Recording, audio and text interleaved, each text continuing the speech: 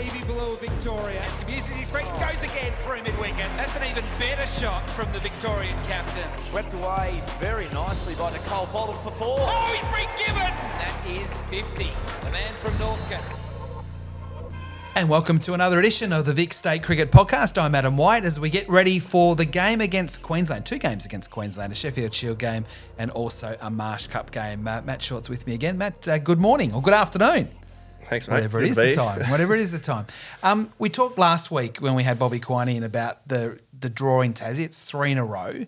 At what point in the season do you start thinking about results and not just about playing cricket? If that makes sense. Yeah, it's a good question. Obviously, every game you're looking to win, and we reckon we've been in a couple of positions there in the first few games, where we just missed a couple of moments where we probably could have taken the points. But I suppose 3 down and 7 to go. So definitely looking to finish off, I suppose, the next couple of games before Christmas, with some points and really lead into next year. Hopefully with a couple of wins under our belts. I'll probably rephrase the question a little bit. All teams seem to be a little bit more conservative earlier in the season to sort of get themselves into the season rather than, declaring earlier, declaring behind, being a bit more sort of prepared to risk losing it to win it. Early in the season, it seems everyone's just finding their feet. Yeah, I think so. Especially, maybe come towards the end of the year, wickets might start to change and become... we actually need a result. So, curators might make it drier or pump a bit more water and leave a bit more grass on. So, definitely, we found early this year in the last few games is wickets been fairly flat and, tough to take the 20 wickets to win. So, a bit strange. But, hopefully, after Christmas, we can, definitely get a few wins on the board and maybe the conditions might change. You've had a great challenge yourself personally over the last couple of weeks. Western Australia, the speed of Morris and of Richardson, Meredith much the same, but the guile of Siddle and Bird. And then all of a sudden now this week you've got Nisa, you've got Stecky, who's in amazing form, the spin of Swepson. It doesn't get any easier for you. Yeah, some tough bowls you just mentioned. Even last week against Sids and Bird, you get through them and you're like, oh, thank God. But then, you got Riley Meredith, coming in at 145 kilometres, so it doesn't get any easier. But, Steckity and Nessa are definitely up there with probably the toughest I've faced, especially up in Queensland where it might do a bit. So, definitely going to be a challenge. And then, as I said, if you get through them, you might sigh a bit of relief. But, obviously Swepson and other guys there who... are going to be another challenge as well. Yeah, they've got so many big, tall, fast bowlers, and they could choose 3 or 4 of them. They're all pretty impressive. Dirk Nannes is our special guest on the podcast this way. I can't wait to chat to Dirk. He's got so many great stories to tell. But as a fast bowler, he got the ball to swing. Just share for our audience the difference between, say, a seam bowler and a swing bowler. Nisa definitely goes into that swing category. There's not a lot of them around the country. A lot of them are more sort of into the wicket bowler. What do you need to do differently, and what are the cues you're looking for as a batsman against someone of Nisa's quality? Yeah, it's a good question. I think for me personally, it's about using my height. I think getting out and I think playing the ball late as well, so I can sort of stand on top of the ball a bit more than maybe a shorter, Sammy Harper or something like that. Yep. No offence, Sammy, but definitely up in Brisbane, it's a challenge with the ball moving around in the air. Steckity's much the same. I think looking at their game in Perth last week, they got a lot of the balls sort of full and getting the players sort of on the front foot. So that's probably something we'll have to look out for. There's a lot of bolds and LBs up there. So, I think for me personally, it's using the height. Nisa's probably more of that skiddy, bit shorter bowler that, is always challenging your off stump. So I think because they're such quality bowlers, you get the sense of you kind of know where they're going to bowl at most of the time. So that kind of helps. But definitely going to be a challenge up there. And we talked last week about Ash Chandrasinghe and what an amazing performance he was able to do on debut. But it kind of overshadowed another 95 from Peter Hanscom. We spoke to Pete at the very start of the season. You were part of the program when we were talking about his test aspirations and how well he played last year. He's already tracking better than he did last year. Why is he playing so well? Yeah, I think the headline that came out of that was that he could still face pace bowling here in Australia. So yeah, he's definitely living up to his word. But a few of us boys have been saying it's probably the best we've ever seen him play. It just looks like he's got so much time. He knows his game back to front. He's always been good off his pads, good with the short and wide one, and that's pretty much, how he's scoring most of his runs. So, and just like the patience and skill to be able to, wait for those balls and to be able to bat time. It's been unbelievable to watch firsthand, and he's in some rare form. Yeah, it's no doubt about that. Before we go, as I said, Dirk Nannes to join us shortly. This whole juggle between back to having red ball cricket and white ball cricket, rather than the white ball tournament at the start of the summer, going from red to white. It's what the cricketers wanted, generally speaking. But it is also a juggle to change. You go from being a middle order player for Victoria in the Sheffield Shield to now opening the batting in the white ball cricket. How hard is that to prepare differently, or is it good to be able to change it up? Another good question. I think it's definitely a challenge, going between the two. Not so much physically, but it's more the mindset. I think red balls, it's definitely about batting the time and maybe putting away some of the shots that in the white ball you might play regularly. So I know in the white ball cricket when I am opening, there's two fielders out, a bit more freedom there, and I can sort of express myself and play a bit more naturally.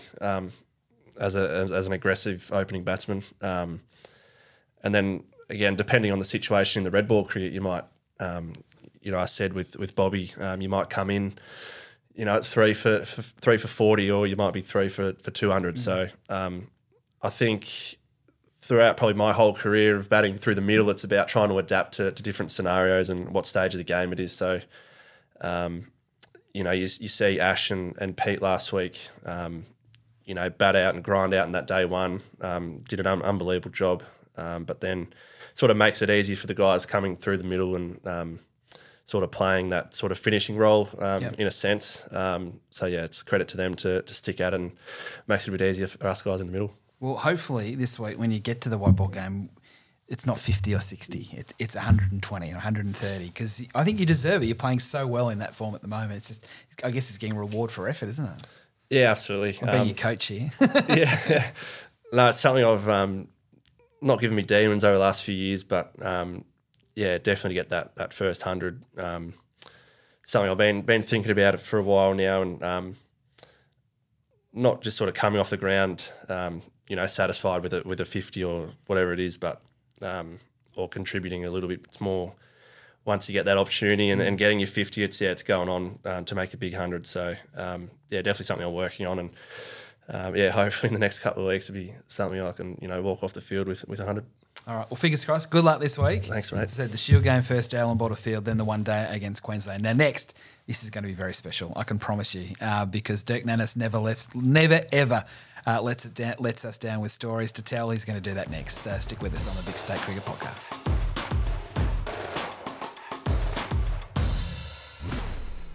Welcome back. Our special guest this week is Dirk Nannes. Dirk, welcome to the Vic State Cricket Podcast.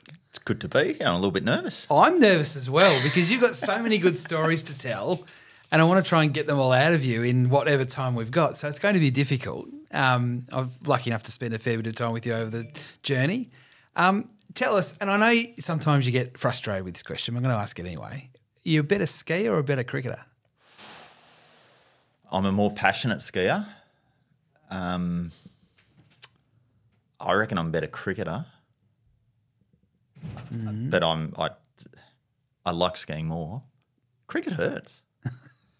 I just recently went on a Masters tour. I haven't played in 7 years. Went on a Masters tour. Actually, that's a lie. I played a third 11 game for South Yarra last year. But apart from that, I haven't played for 7 years, and it just hurts.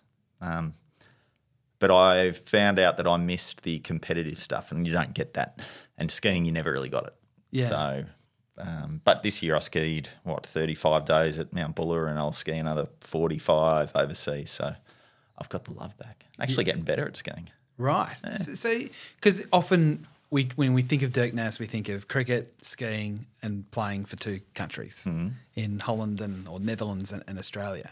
Does that not so much annoy you, but always the link back to skiing? Oh, you're the skier that became a cricketer, or is that just part of your story? That's part of my story. It doesn't worry me at all. I probably identify and still do probably identify myself more as a skier than I do as a cricketer. Cricket was something that growing up I never wanted to necessarily be. I played backyard cricket with my brother, and I, at 23 or 24, realised that I bowled pretty quick. But it wasn't something like particularly a lot of people in the state system who recognise really early that they're pretty good. They play representative teams, they go up in all the squads and all the under-17s, 19s, all that sort of stuff, and they play in a group together. I never had that because I was never that good as a kid. I was a scrawny kid until I was sort of 21. And I only started bowling fast when I was strong from all the weights and stuff I did for skiing. And I didn't do a full cricket season, I don't think, until 27, I reckon, or 26. But that whole time I was skiing. And so I don't identify myself, certainly not in my childhood. You kind of latch back to your childhood as what your dream was as a child, and I wanted to be a skier. And then cricket came along. It was great. I was good at it, and I was good for a period, and it was an awesome job, don't get me wrong. And I love cricket, but it's not something that I necessarily identify as. Certainly not in the house and stuff. I don't identify as a cricketer. I think I'm more a skier than a cricketer. But everyone knows me as a cricketer. And playing for Holland. I played for Holland for 3 days in total.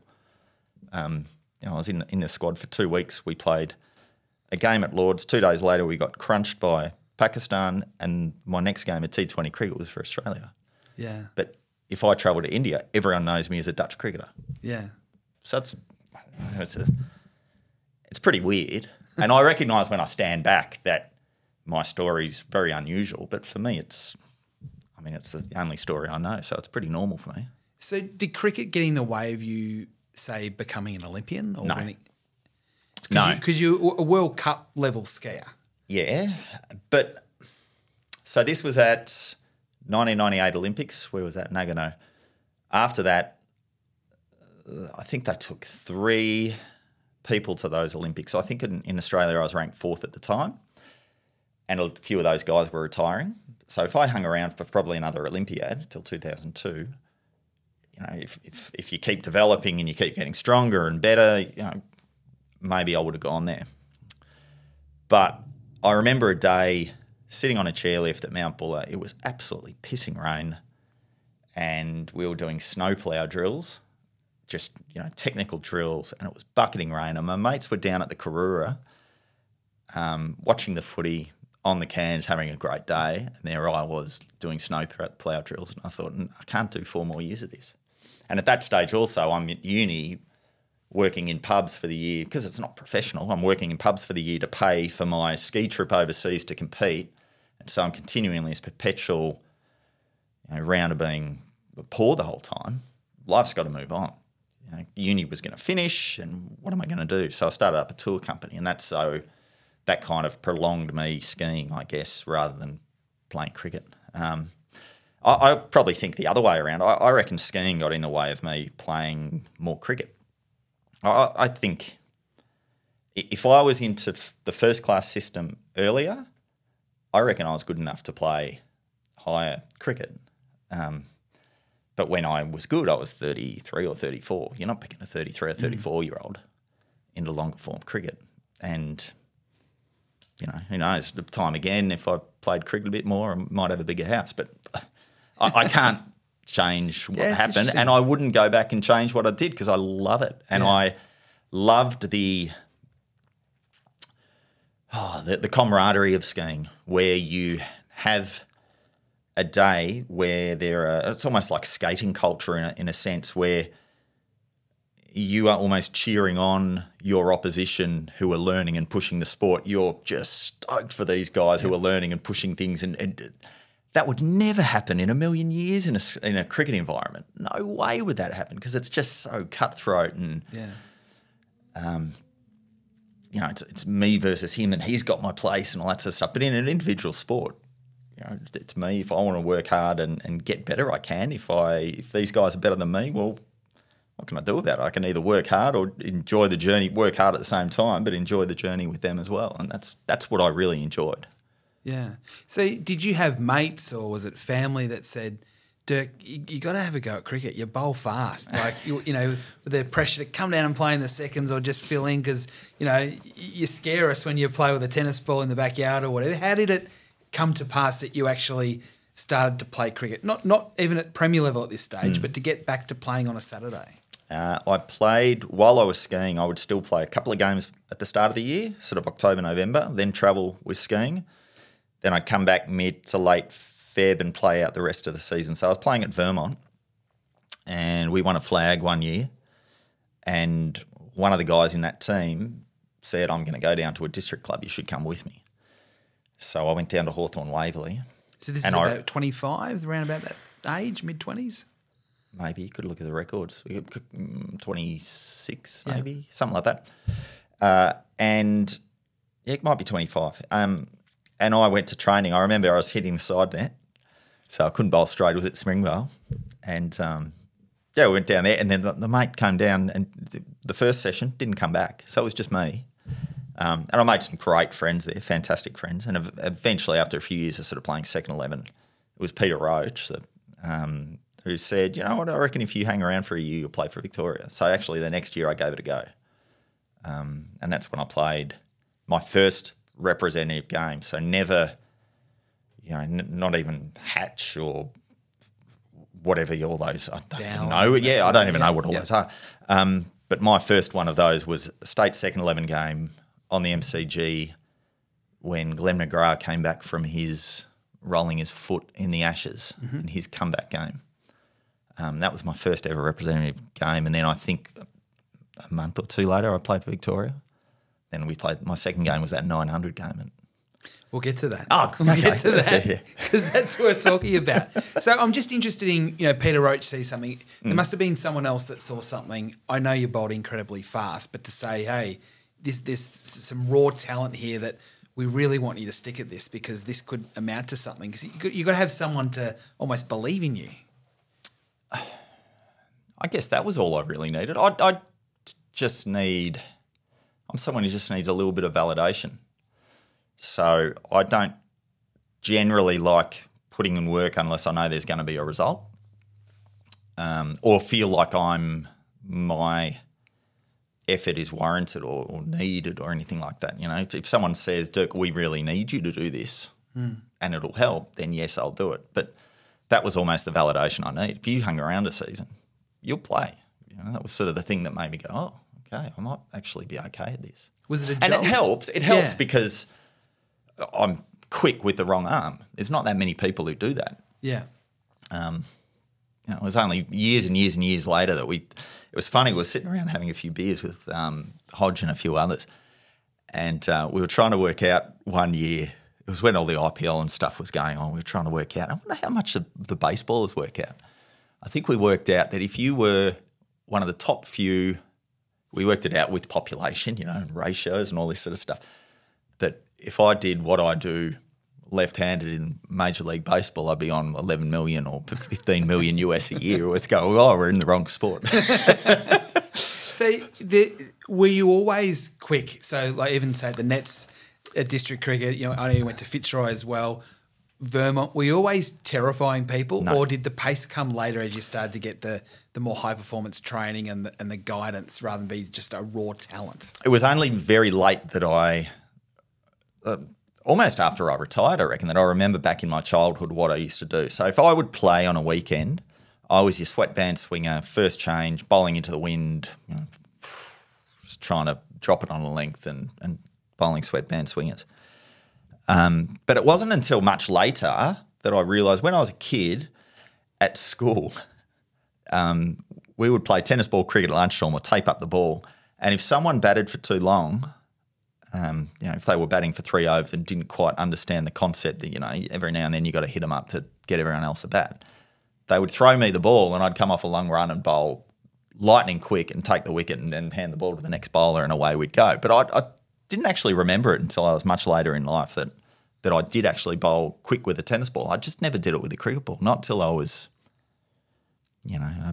mid-20s, and even still I was just kind of ambling in. It wasn't until I was just solely T20 that every ball I tried to bowl was as fast as I possibly could. Yeah, okay.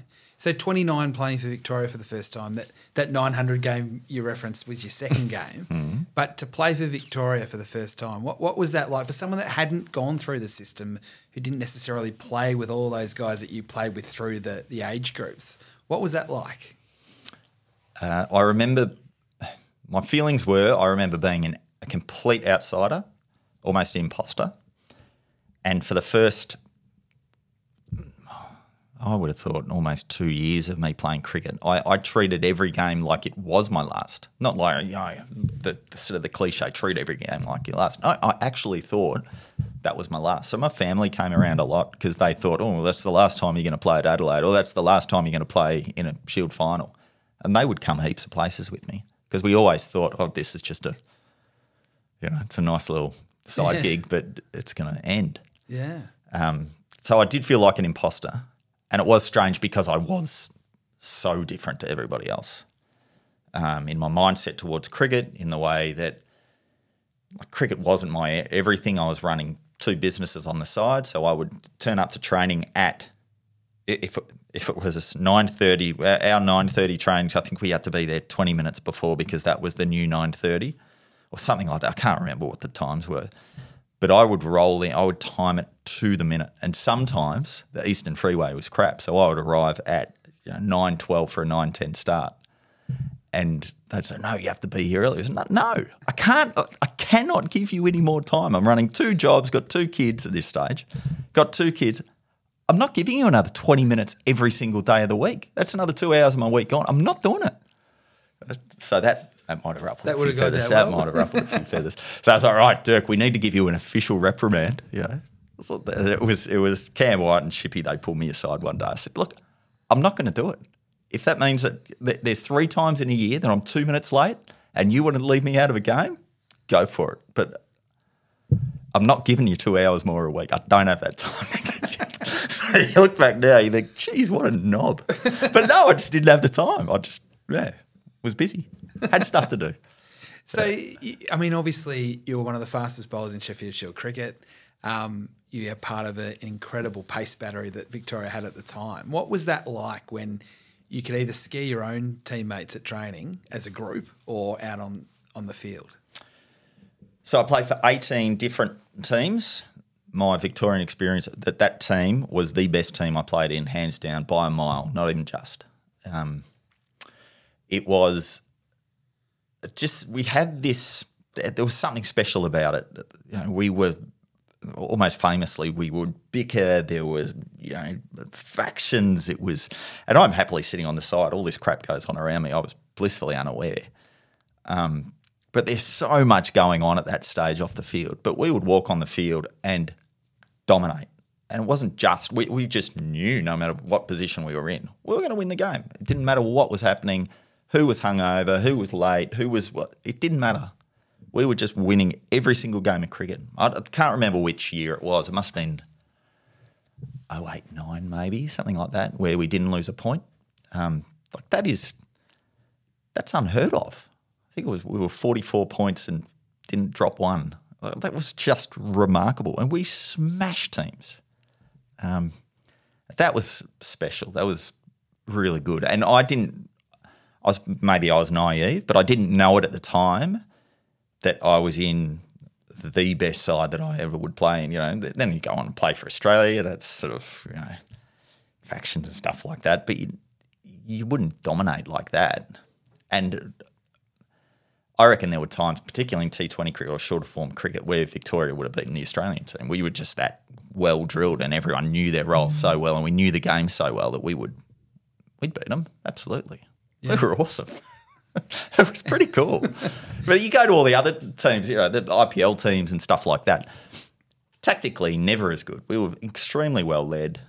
And I think the difference with a state side like that is you get in this groove where you're there for 12 months with the same group of people, and that doesn't happen everywhere else. So you can have the best cattle in the room, but that doesn't mean you're necessarily going to play the best because you're not a team, I guess. So you had a different perspective because cricket wasn't your everything when it is for so many people, and you don't start your first class career until 29.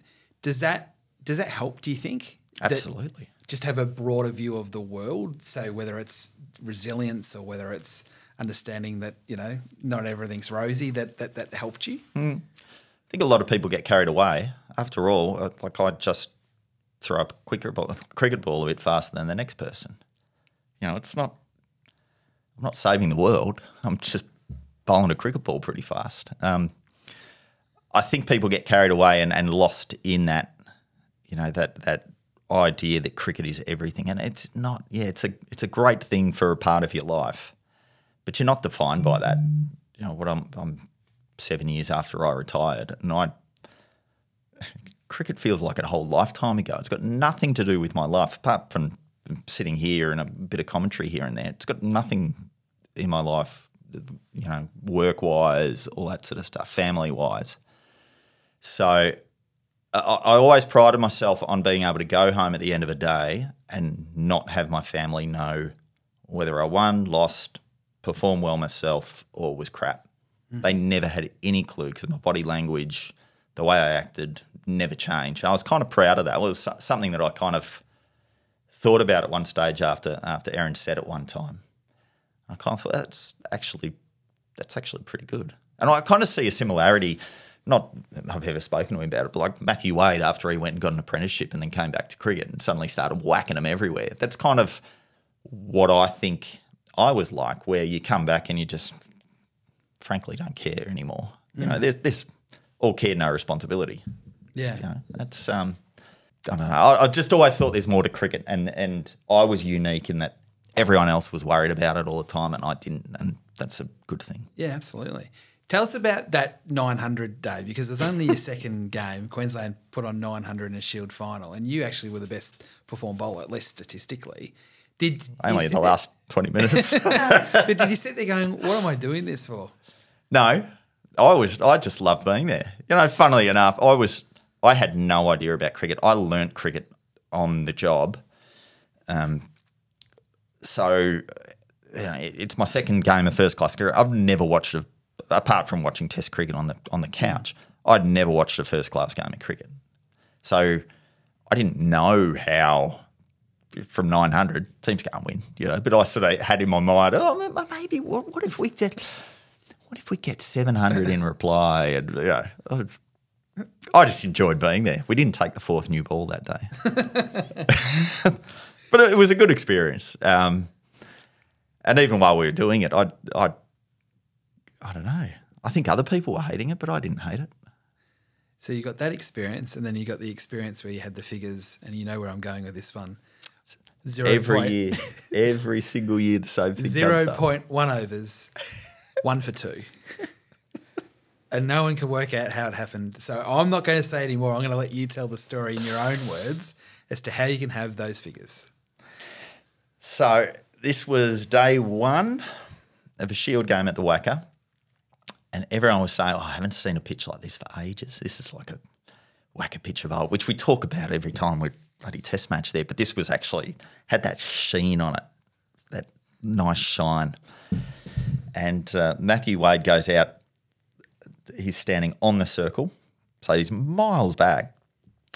And first ball, I kind of amble in. I was a bit stiff before that day, and amble in, first ball, knee high full toss. Sean Marsh whacks it to Gully, absolute hanger of a catch by Damien Wright at Gully. We're all woohoo, yeah, great, 1 for none. Next ball, Luke Palmer's backs in, and another full toss straight past the chest. Now, looking back at the footage now, at the time, I thought it was pretty lethal what I bowled. You look back at the footage, it was kind of out here. It wasn't that dangerous a ball. Anyway, no ball. Cam White comes out of slip, says, do you realise what happens now? So you can't bowl another full toss. If you bowl another full toss, you're out of the attack. Yep, understand. Okay, Dirk, you're going to bowl a bouncer. No worries, Cam. I'll bowl a bouncer. So go back to the end of my mark. I'm still thinking not much of it. Next ball come in and it's straight past, like he's on his ass straight past the head. No ball out of the attack. But I was aiming. The thing with it is I was aiming for a bouncer and it half volleyed Matt Wade on the circle. So I've missed by 40 metres. I've missed my target by 40 metres. So umpire gives me the cap. Yep, sorry, Cam, don't know what happened there. I went to mid-off.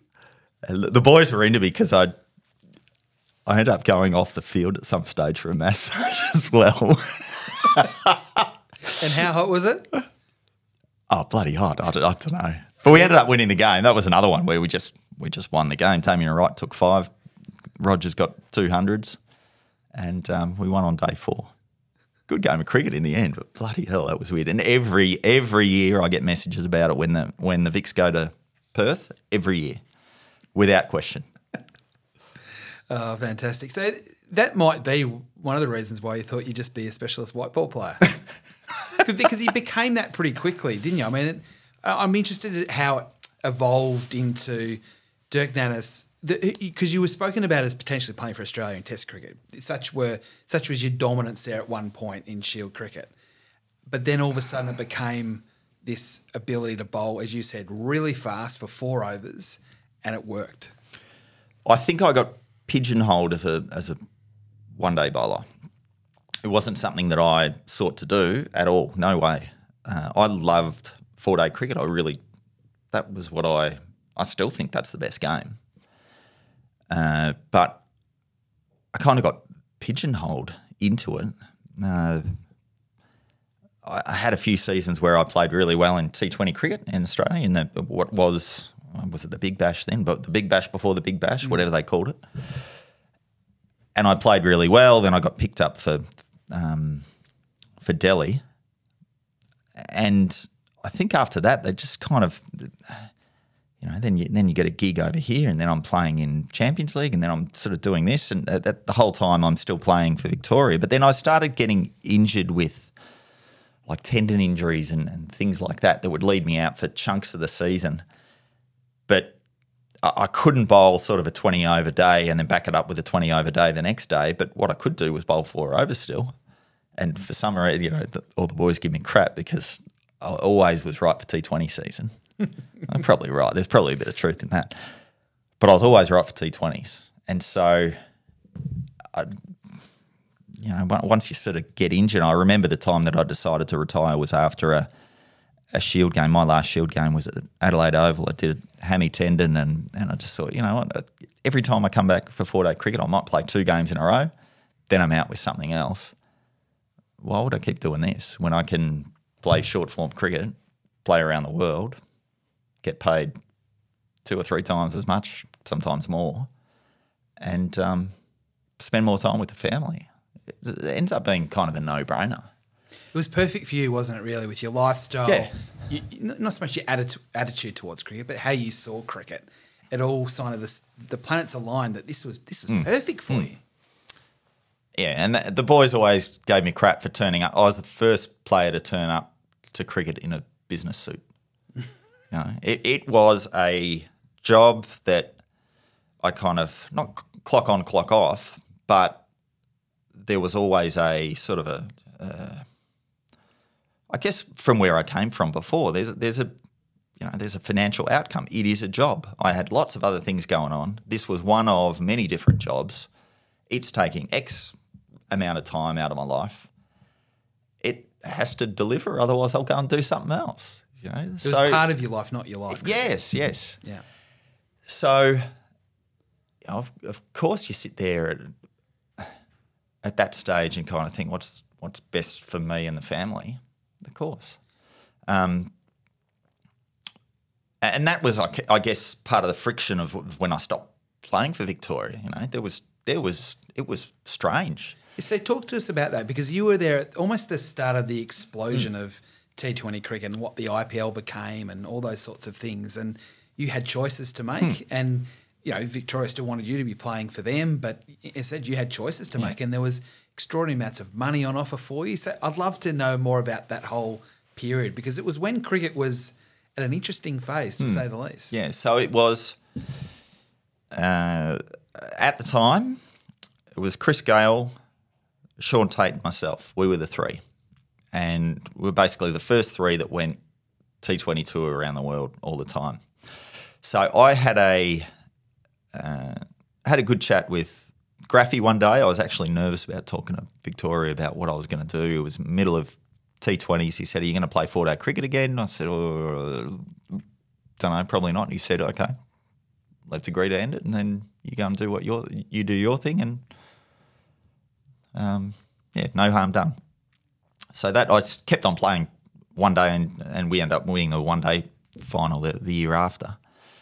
But that's when I stopped playing T20. So I ended up going overseas, playing for Delhi that year.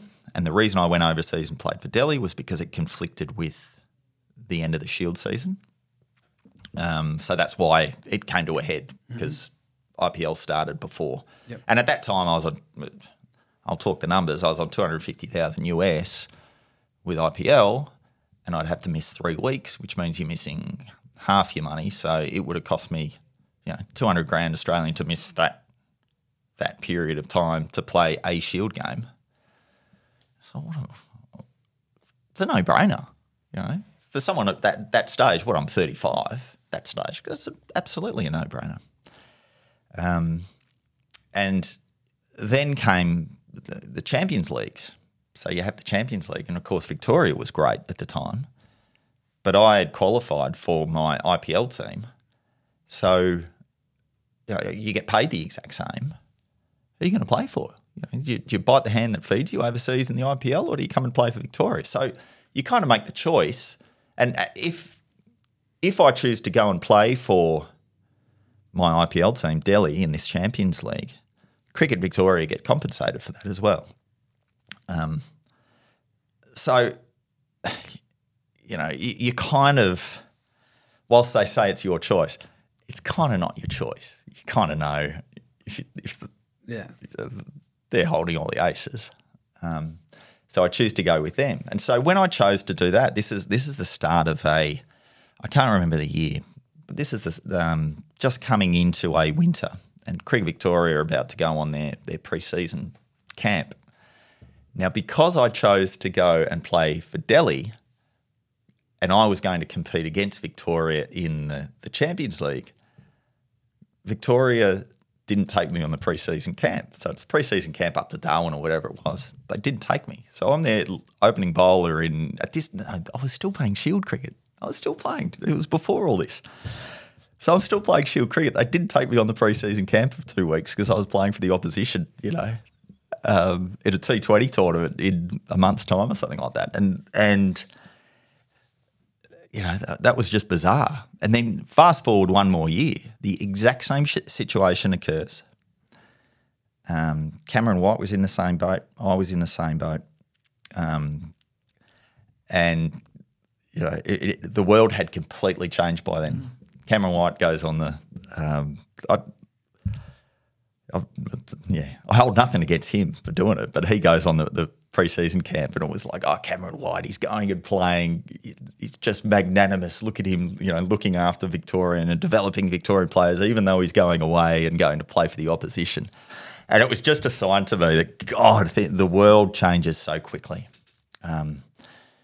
It was a really bizarre time because the year before it was you're turning your back on your state and all your upbringing, you've forgotten where you've come from and all this sort of stuff. And the next year it's completely changed. And every year since then, it's just developing more and more and more and more. But it was hard the first few years. It was hard when I went to Sydney Thunder. So I wasn't playing first-class cricket at all. I was playing for Sydney Thunder in Sydney. Yeah. I got chopped from the Renegades after the first year. And I couldn't bowl in the nets here. So they wouldn't allow anyone to go and bowl in the nets in Victoria because we were playing for the opposition. So it was, I had to go and train down at I had to train at my district club because that was the only people who would allow me to come and bowl rather than bowl to the Vic guys and try and. Yeah.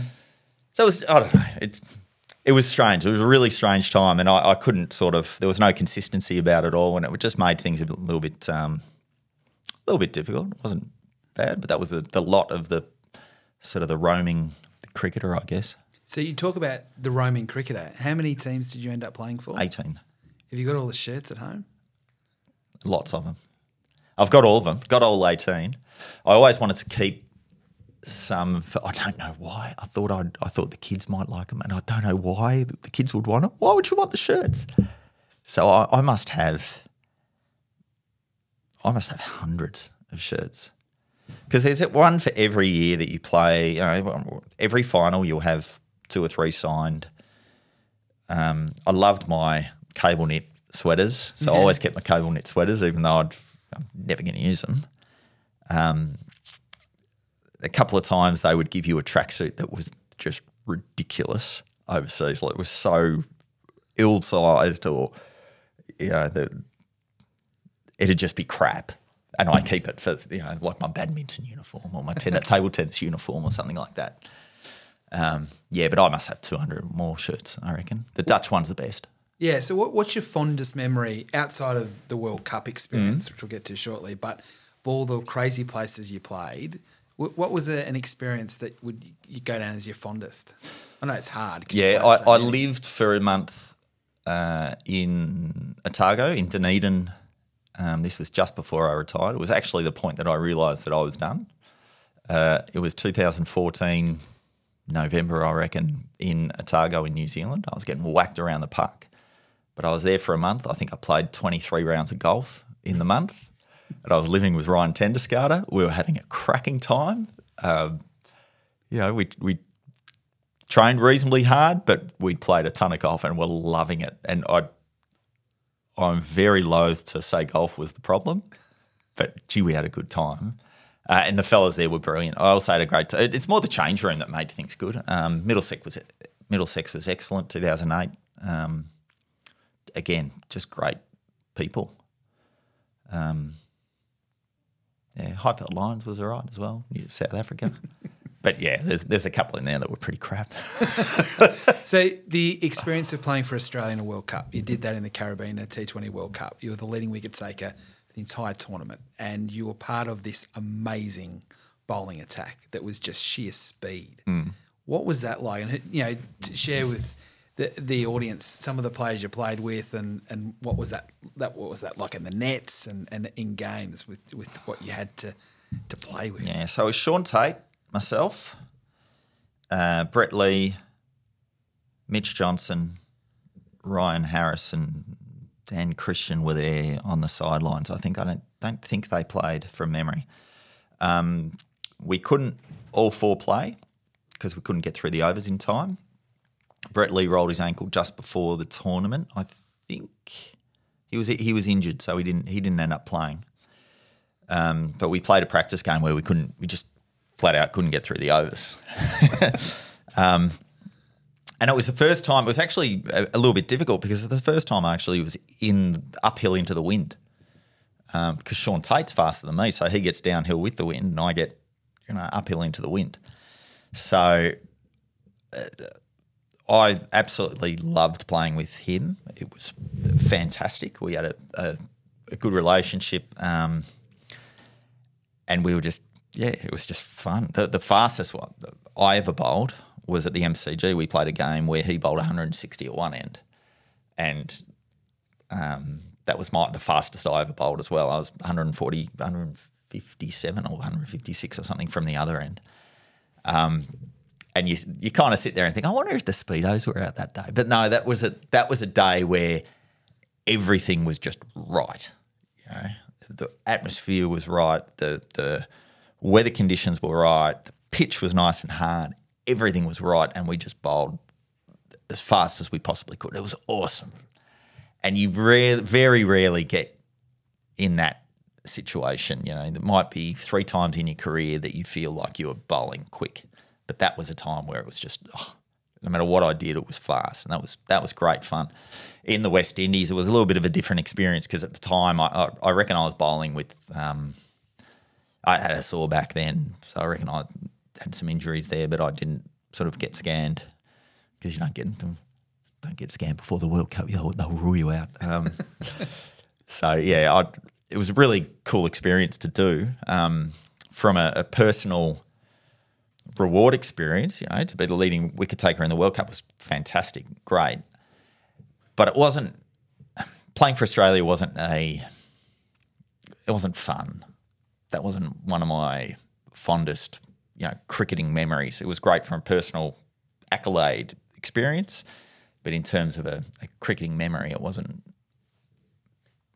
great because I enjoy more the fun side of things rather than the pure cricket element. Because it was such a strange situation where you played for the Netherlands and Australia within months of each other, really. What was that experience like for the Netherlands? I know you only, as you said earlier, played 3 times, but were part of a pretty amazing game as well as part of that whole experience. Was that fun or was that different again because it's the Netherlands? That was different because it was almost like I was playing for an amateur side after I'd played for so many professional teams to that point. Everyone in that team were insurance salesman, Burger King manager, debt collector, car salesman. It was all sorts of people who had normal jobs because they're not professional. A couple of cricketers in there, but not many. So the actual experience of playing was really unusual, and the way they went about things, it was the first time I'd kind of gone to a setup that wasn't necessarily a professional setup.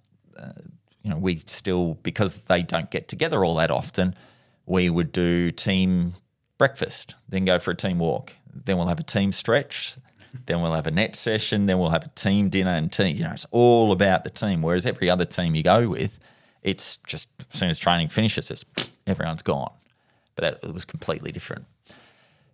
From a cricketing perspective, the reason I played, it must have been, I'd have to look at the numbers, but I reckon it was 3 seasons where I was the leading wicket taker in the Big Bash, but didn't make the squad of 30 for Australia for the T20 World Cup. Did that annoy you? Because of my age, it didn't surprise me. Did it annoy me? I knew I was better than a lot of the people in the list, and I knew because Australia was getting flogged all the time that I was better than a lot of the people who were playing in the Australian team. So I was upset in that regard. But again, I saw the reasoning as being you don't pick someone who's 33 or 34 for their first time. So I understood, and that was still a time where they didn't pick a T20 team. They picked a one-day team or a test team, or it was convenient to keep these guys together. He's already over there, let's pick him. So when the Dutch say, well, come and play for us, well, of course I'm going to do it because I get to play in a World Cup. How cool is this? Yeah. So, of course, I did it. And then Australia got flogged again, and that's when they finally went, well, maybe we have to look at playing a T20 team. And so that I've gone from, from my perspective, I was at best 31st because I didn't make the squad of 30. So at best I was 31st, and after playing 2 games for Holland, I was in the 11 straight after that. So that was sort of, I guess almost in some respects, sort of a vindication for being that I was a good player, which I, of course you like to know that you were good enough, and it was kind of them saying, yep, all right, okay, reluctantly, yeah, you're good enough, okay, come and play. But it also, I guess it kind of validated the decision for me to go and play for them as well, because it was almost like a shop window. Yep. Here's this guy, geez, he does bowl fast. He's actually okay, right? Let's get him in. I've got 2 more questions for you. What's it like to bowl fast when you've got batsmen worried, you're bowling so quick? I could imagine it to be really fun, but what's it like? It is really fun. It's not something I necessarily feel like I want to scare people. I don't have that aggressive nature in me. There are some fast bowlers who are genuinely like they want to impose themselves or impose that fear into you. That wasn't me.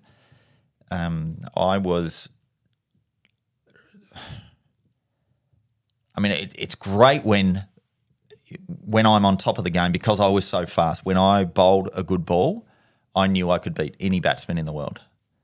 And that was when I thought that was finally the kind of moment that I thought I was good, when I knew that there would have been a period there in 2009 or 10 where I reckon I was one of the top 2 or top T20 bowlers in the world. And that was cool because I knew that no matter what happened, you go to the team meeting, let's talk about this bloke, righto. Yeah, big LB chance early, big nicker, get a slip in, going to bowl a bouncer, make sure it's high. All that crap, I just turn off because I know that if I bowl the way I want to bowl, no one's hitting me. And that was cool because if you're a 135k bowler, it's not like that. You have to rely on guile and all that sort of stuff. I didn't have to rely on that. I would just bowl fast into the legs. No one's hitting me. Until the advent of the lap and stuff like that. But yeah, that was cool.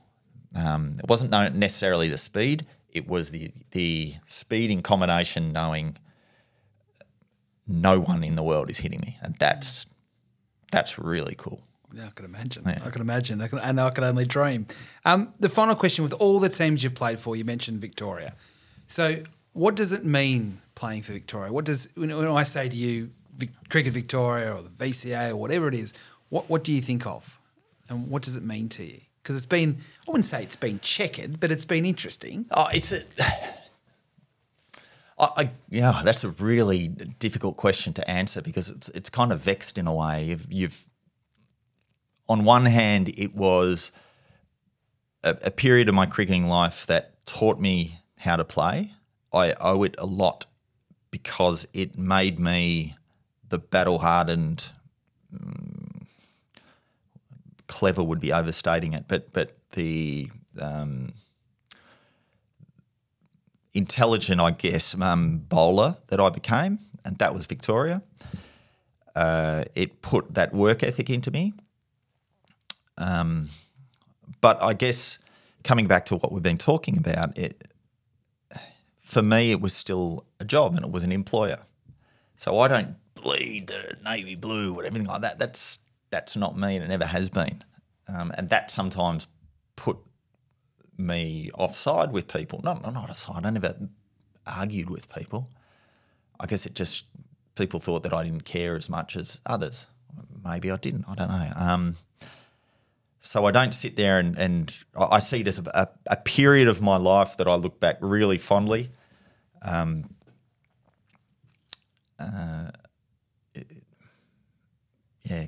Playing first-class cricket was a great experience, but it's not something that I sit there and think, I long for those days. It was a period of my life, a great period of my life, and it's good to come back and reconnect doing sort of things like this, just walking into a first-class game and watching a flat road out the front, and bowlers having a slog. It makes me remember, geez, I'm glad I'm not doing that crap anymore. Well, as I said, I was nervous about doing this because I could talk to you for hours and we haven't got hours, but it's been great. We haven't covered. Yeah, it's been great to reminisce with you. I've loved the time I've spent with you because it's not just about cricket, but it's about everything around cricket as much as the cricket that makes you such an interesting person. It's great to have you part of our show today, and good luck with whatever happens next. Thanks for having me. It was good fun. Good setup.